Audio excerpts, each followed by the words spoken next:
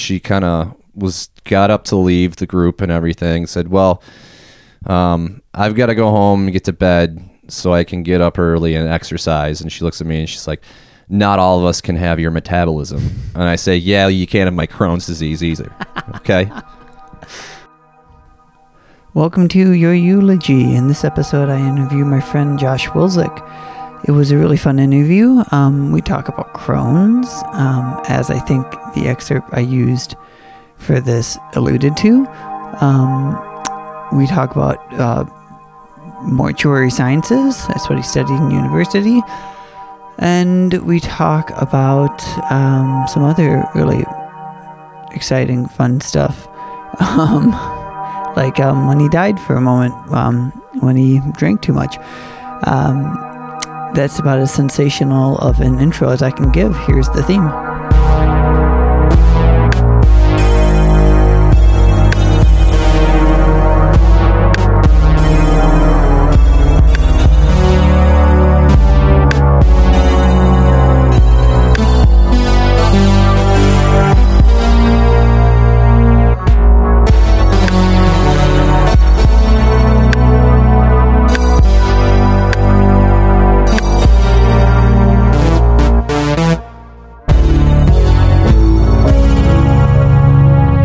Welcome to Your Eulogy, the podcast where I talk to people about their life so we can talk about their death. We start each episode with a joke, which is not a funny way to introduce a joke, but I am not funny. Here it is. So this two people are in heaven, and one of them is like, hey, how'd you die? How'd you get up here? And he goes, oh, I was chopping up some peppers, and my eye itched. And the other person was like, really? You died? Because you got, you rubbed you got hot pepper in your eye? And he goes, no, my eye really itched and I didn't put down the knife. Okay. With me today is Josh Wilczek, my old friend from high school. But we were friends after that. I mean, it was high school, some college, young adult. And now whatever we are now. Okay, that's correct. Yeah. Starting in high school. Okay, there we go. And continuing. Yes. It just sounded like you were friends with me in high school, and then that was it. Yeah. Because I got a lot of those. Well, I'm sorry for that. No problem. To make it up for you, I can tell you the difference between continuous and continuous and continual. Okay. Oh shit, I don't know. Continual is ongoing. Continuous is something that repeats through time. So it's not every moment going forth into the future, but... Oh, all right. It's the opposite. Continuously is something that's constantly happening. Continual is something that happens frequently. I thought continuous was just like all the 48 states that touch each other. Contiguous? Yeah, there we go. Yeah, that's a special word for just like one thing. Okay. Kind of like philately. Don't know that one either. I think that's like stamp collecting. Oh, okay. Like, that's the only word you need it for. I wrote as a intro, my high school experience was 80% this man, Josh Wilczek. Oh, right on. Yeah. And I still don't know how to spell his last name. Well, you don't need to. It's just here's the three key letters are W-I-L, and then you can just put down 4 to 7 letters, whatever else you want, and people will be like, oh, it's Josh Wilczek. Well, because nobody knows how to spell it. Yeah, have you guys figured it out? We figured out how to spell it. I don't think we've ever truly agreed on what the correct pronunciation is. The Roosevelts were related, but Teddy pronounced it Roosevelt, and Eleanor, which was a cousin, but also a Roosevelt before she married FD, Franklin Delano. Yeah. Okay. I'm just jamming factoids in to make myself sound smart at this point. Well, don't give the game up, man. Of trying, or don't let people know my tricks? Yeah, don't, keep them wondering. Speaking of the Byzantine Empire, Okay, so let's get into the interview. I'll hit you with a question that doesn't have to do with death, kind of has to do with mortality, and I've never asked you this. How come you never told me about you having Crohn's? I never told you that? Second question, do you have Crohn's disease? Is it a disease or a syndrome? It's a disease from, that's the one they've given me. Not a syndrome, not anything else. It's a disease. I never told you. Yeah, I never knew. Well, I guess it's not, one of those things where I guess it wasn't like I ever felt like I was like, oh, I should tell people this. I just feel like it would be something in my life that, you live with, and it either comes up in conversation or it doesn't. Did you have symptoms or have it in high school? No, I wasn't really diagnosed until I was, I think it was about 21. It was 21 or 22. It was my senior year of college.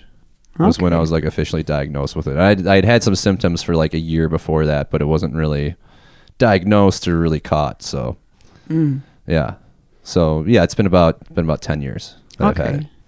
Do you have like flare-ups, or because I know some people that have it really bad and like can't like eat anything that's like hard at all? Sure. From what I have understood about it is, first of all, I hate it. It's awful. I highly don't recommend getting Crohn's disease. I feel a little shitty about this because I was like talking to my mom the other day, and I was like, I wish I could have traded my Crohn's in for cancer, because with cancer I can at least you have this and we'll treat it and it'll go away, or we'll treat it and it'll just kill you.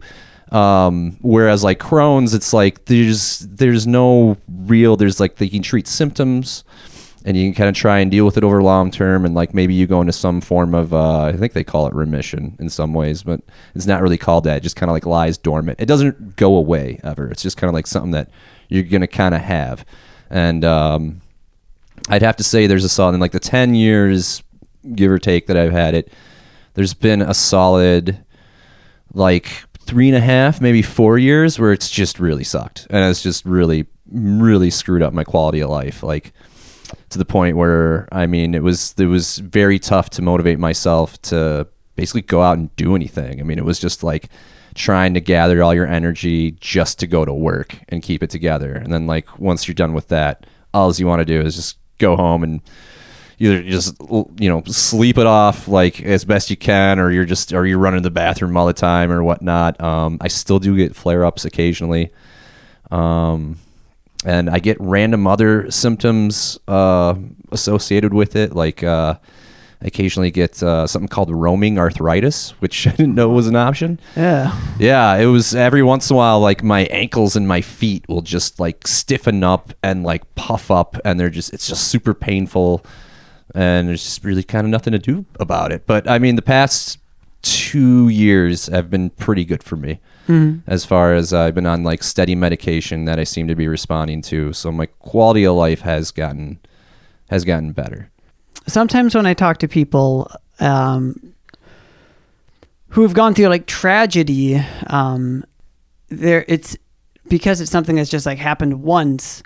You can get silver linings and stuff like that. But with like a chronic illness, which I think that term would apply to this. Yeah, it's chronic. Have you been able to find any like philosophical balm or like lust for life because of your shitty body, or is it just? Well, number one, when you were asking me like how bad it was earlier, like number one, the silver lining is that I've definitely read testimonials from people where it is. It is a horrible disease. It could get a lot worse than the version I have. Like there are people that go through dozens of surgeries and they have, just like a mile of intestine removed, and they got to deal with, then they have colostomy bags and everything. And I've always been kind of a skinny guy, and I think Crohn's disease has like helped me keep the weight off for the past 10 years. But like, I mean, yeah. I mean, you hear testimonies from people, and they do. I mean, they just like end up going through like almost like a deficiency. Like they can't just absorb things normally, like most people. And I have issues with that, but it's not as bad. So silver lining is it could be worse. I know it could be worse, and I'm happy it's not worse. I mean, I think maybe one reason I don't talk about it a lot either is because there's little that can be done about it, I guess, in the moment. Like nobody can really do anything about it, and you don't want somebody to like maybe feel sorry for you, I guess. Like I don't want to. Like, one, I don't want to be like an object of pity. I don't think anybody ever wants to feel that way. And two, it's like I don't want to put that on you, man. To have to worry about that. I want to hang out. I want to talk about the newest Marvel movie we just saw or something like that. Yeah. I don't want that to like be in the back of your mind. Yeah, for sure. One of my more confusing sentences I ever wrote down was, pity. People hate pity. Pity is when someone feels bad for you about a thing that you hate about yourself. Yeah. I think that's a good way to put it. But occasionally it's nice because you get to kind of throw it in people's faces. Like one of my little tricks, I've gotten to use this line legitimately like twice in my life, and it has just been like amazing both times. It's skinny guy, obviously. Well, maybe not, because this is a podcast. I mean, you'll put a picture of me, right? Oh, yeah. Sure. But there's been like a couple times I've been talking to somebody, and the first time this line worked was I was out with a work friend or something, having a shifty after work, and she kind of got up to leave the group and everything, said, well, I've got to go home and get to bed so I can get up early and exercise. And she looks at me and she's like, not all of us can have your metabolism. And I say, yeah, you can't have my Crohn's disease either. Okay. So I've gotten to use that twice, and they do feel like shitheads in the moment, and I feel really good for a bit. And and it's such a clever line. I kind of let myself get away with it. Yeah. Let's talk about, I'm not good enough at interviews for segues. This is a podcast kind of about life and death and whatnot. And you, after watching 6 Feet Under, decided that since you couldn't be gay, you should become a mortician. Is that how it worked? Some corrections there. It wasn't watching 6 Feet Under that got me. I really didn't think of it until I was taking the tour to go to the U of M. Really? To take it. Yeah. Cause they do that whole walking group. They got like, the really exuberant, junior, like walking backwards, and there's a dozen of you with like, there are 15 parents or something like that. And you're going through the U of M campus, they're taking you down the mall area, and there's, here's her physics building, big fucking Greek pillars, here's our, biology building, big fucking Greek pillars. There's like, all this shit. Here's our programs. Look at these awesome fucking buildings. And we're taking like a shortcut, like through the U at one point, and there's like this stairway, like leading underground. And I saw some signage and everything, but I yanked the guy's sleeve and was like, "Hey, what's going on down there?" And this very exuberant guy, very proud of everything the U's up to, kind of pulls me aside by myself and says, "That's the mortuary sciences department." Like. Couldn't say it out loud. It would just freak the hell out of everybody. Like, oh no, they do that here? Like, yeah, they fucking do that here. And I was like, that sounds interesting. So I looked into the course load. Basically, it had a lot of prerequisites decided for you, and then I got to kind of look at like what the classes were, and it was interesting. It was stuff that I was interested in. It was a lot of anatomy, a lot of psychology. Yeah, cool. What are the cool things? Maybe I just want you to tell me the story about when the person came when you were doing a practicum or internship where the guy came to check out the Alzheimer's brain. Oh yeah, that was wild. That was like in my first week or two of internships. So right away in the program, like, so you do 2 years of your kind of prerequisites, and then, you know, junior, senior year, actually like fully in the program, just taking all of their courses. And right away they sign you up for an internship so you can concurrently, you know, kind of see what life is like at a funeral home while you're in school for it. Because what they realized is they only started doing that, like, I guess a couple years before that, because they started to realize there were all these kids that were like doing all 4 years, getting their degree, and then actually seeing what life was like in a funeral home, be like, nah, I don't want to do this. This is awful. I can't do this all day. So they're like, all right, we got to get these kids in sooner to give them like an idea of what it is. So they like maybe at least in the beginning of junior year, they can say, no, I can switch to, you know, astronomy or whatever the hell you want. So yeah, like my first 2 weeks, I was at, I probably shouldn't say the name of the funeral home because they're always really touchy about that stuff. But I was at a prominent family-owned funeral home in the Twin Cities area. And it was kind of like a lunch break deal. I mean, sometimes at funeral homes, you are just kind of hanging out. And guy knocks on the door, open it up, you know, pretty tall. I remember he was bald. Kind of unassuming dude with like a, you know, looked like he had a bowling ball bag, you know, at his side. And he was like, hi, I'm for Mrs. So-and-so. And I'm like, I don't know what that is. Hold on. Like, I'm a fucking intern. Like, let me go find whoever. Go find the lady. And she basically just looks in the room, sees the guy, goes, oh yeah, she's right downstairs. She's on the table right now. I'm like, what the hell is this? So I ask her, I'm like, what's going on with this guy? And he's like, she's like, well, he's from medical examiner's office, I think, but they're collecting brain tissue samples from people who have died of like Alzheimer's and dementia and things like that. This woman has allowed her brain to be taken for scientific study. I'm like, he's gonna go downstairs to the funeral home, the embalming room, and take the brain right now? And she's like, yeah, you want to watch? And I was like, sure. And she said, be sure to wear all your PPEs, which is personal protective equipment. And I was like, okay, that's a good sign. So I get all strapped in and I watch this guy do his thing. And it was alternately really disgusting and really beautiful at the same time. Because, I mean, basically what they got to do is they make an incision in the back of your head. You know, they basically just cut through your scalp.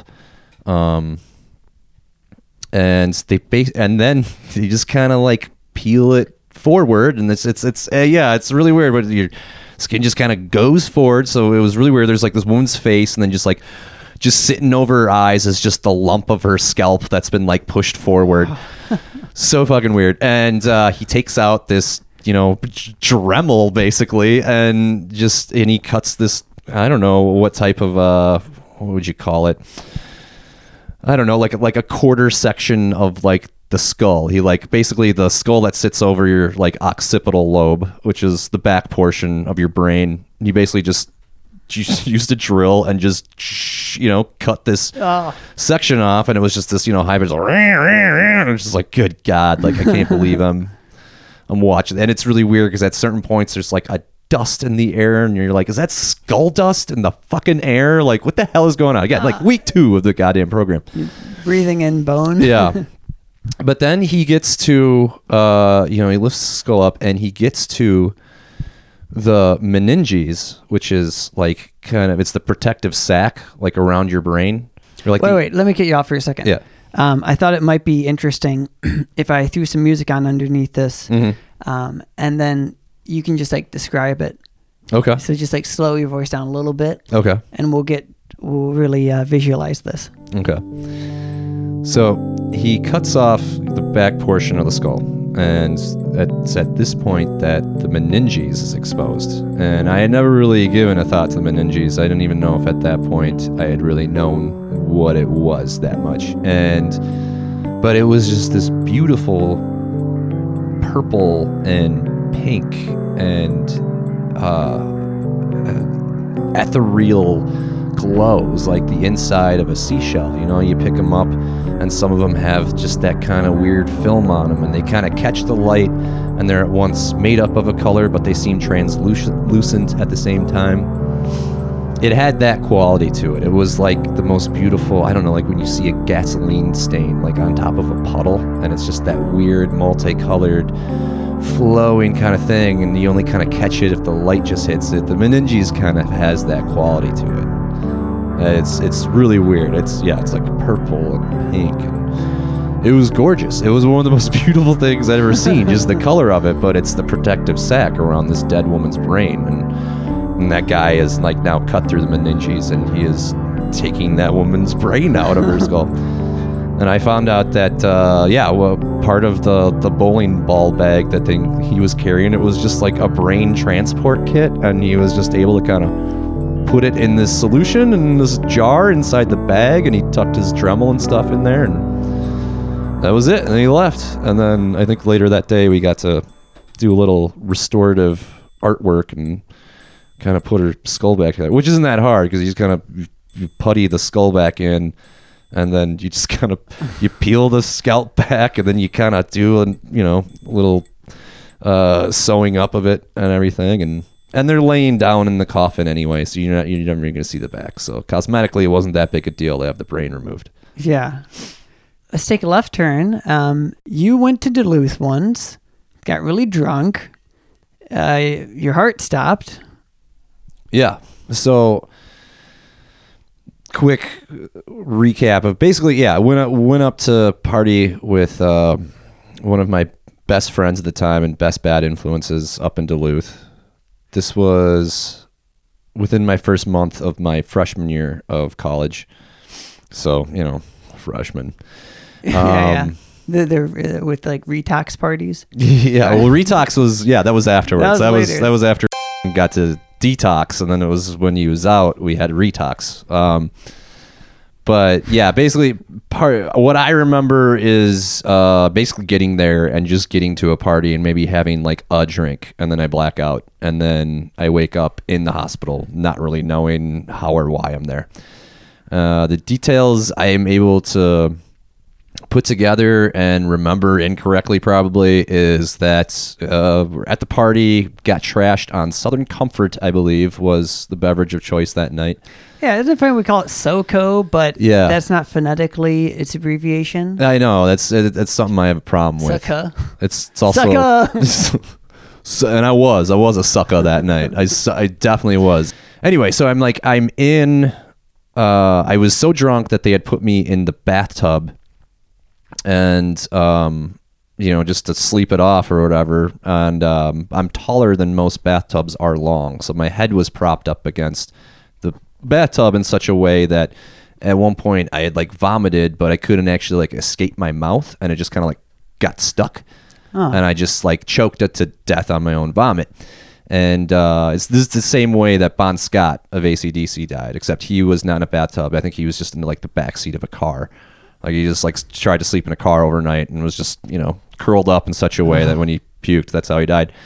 And so anyway, so like at some point, my friend Nick, who had gone to visit his friend Cassie, she goes to use the bathroom, sees that the curtain's kind of drawn in the shower, like pushes it back. She's just like, I thought somebody might have been in there, and she pushes it back, and it's me in the bathtub, like unresponsive with like blue lips and shit. And so she freaks out, calls the ambulance. Yeah, I woke up in the hospital, pretty freaked out. At some point, they had gotten a hold of my parents, and they drove up to be there with me, I guess. And I remember the doc, I'm still kind of shell-shocked. I mean, and I don't know how legitimate this is, if he truly meant it, or if he was just trying to do like kind of a scared straight thing on me. But he was like, you came in last night, and I was just like, we're fitting this kid for a toe tag. That's all there is to it, But he's like, you pulled through somehow. I don't know, but you were really fucking close there, kid. Like that was it, when you first came in. And then he gave me some estimate, like it took them 4 minutes to revive you. But it was, absolutely rotten. experience specifically for, you know, the look on your parents' face. Like, I mean, it wasn't just like my mom came up from home. I think she was out at a friend's, you know, girls' weekend cabin party thing, because it was my mom and my dad and like a small group of my mom's friends, all ready to you know, just look at me and judge me, and they did, and you know, they had a right to, and because I mean, I scared the hell out of my poor parents, and yeah, it's still something I'm a little sore about. Yeah, there's a beautiful emotion that we don't have a word for, that we should. Word is that hate and massive love for when, you know, someone you love does something really dumb but doesn't die. You know, it's probably a French phrase that, because they're so much more eloquent than us. But yeah, I could see just like this like loving fuming, just like. Yeah, and it's just big piece of shit. Just like a really big piece of shit thing to do to your parents. It's awful, but it's something.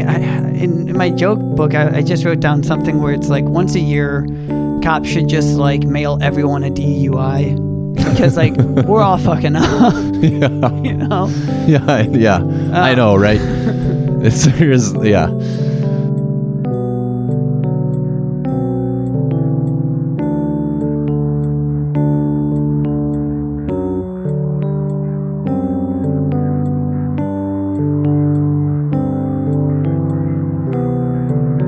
And it's not really a eulogy. It's in the form of kind of an all points bulletin press conference.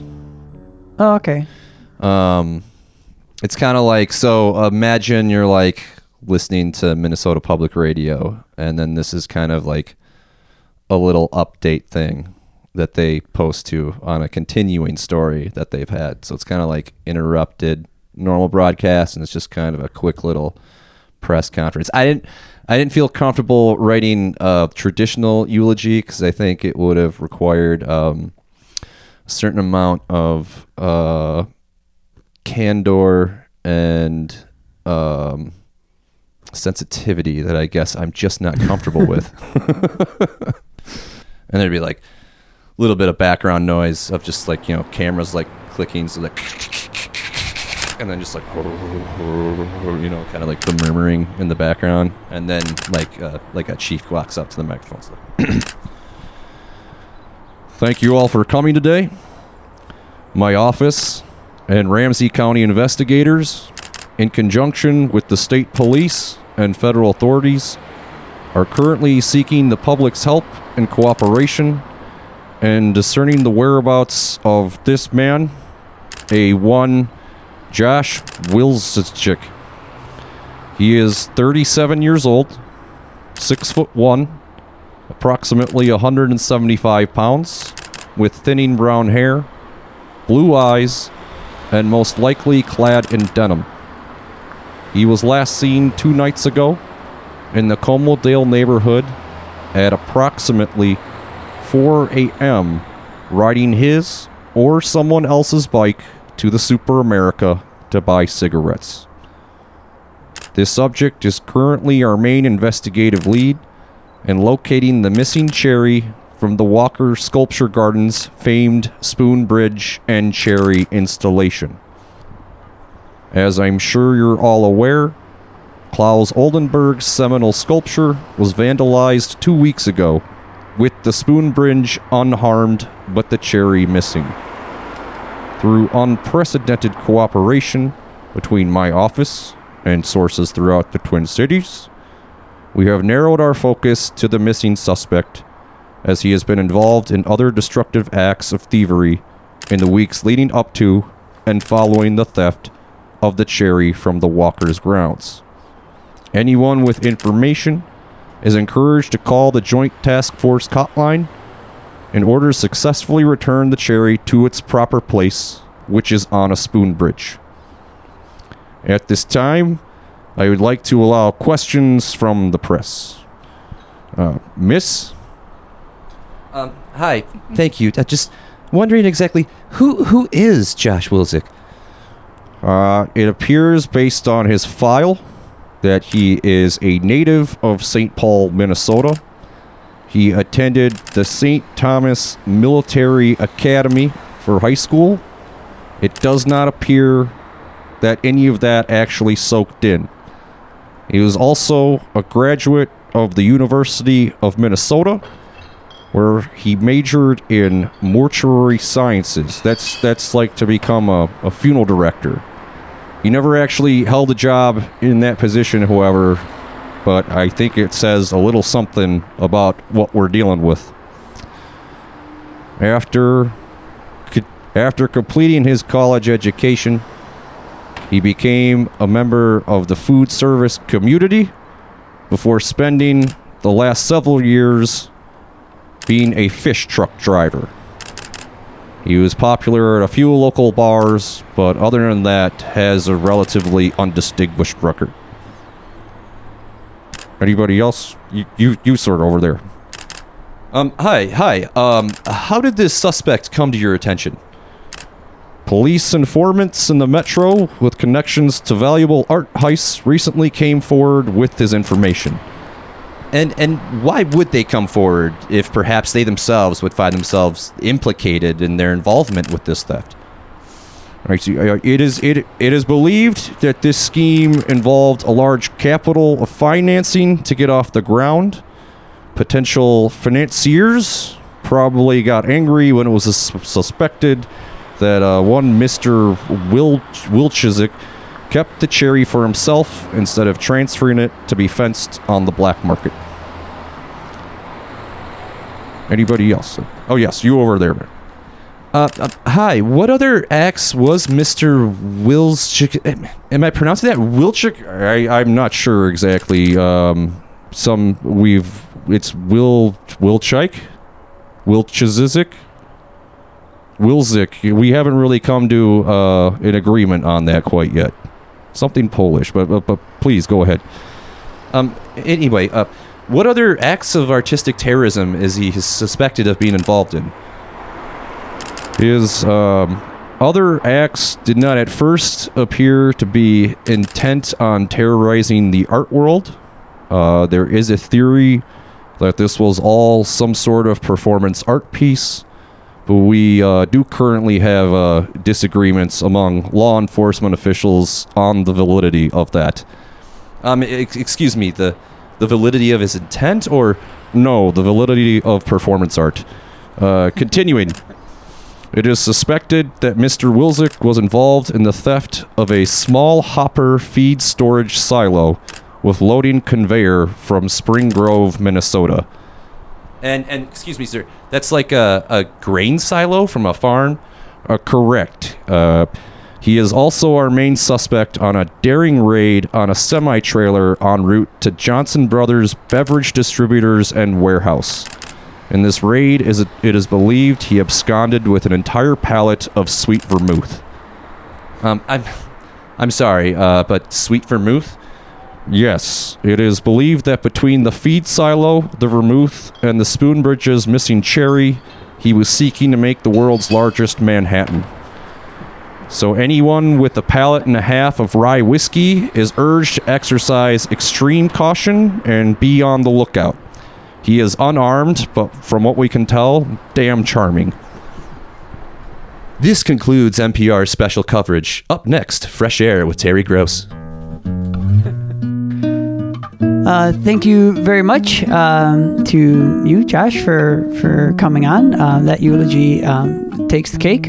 Oh, no, thanks for having me, Matt. I'm excited for this project you got going, and I'm excited that you asked me. It was really nice of you. Yeah, really good. This has been your eulogy. My name is Matthew Schneeman. I've produced this episode, did the music, and edited it. Thank you very much. Thank you for listening. I don't have an email yet, so the complaints shall remain with you.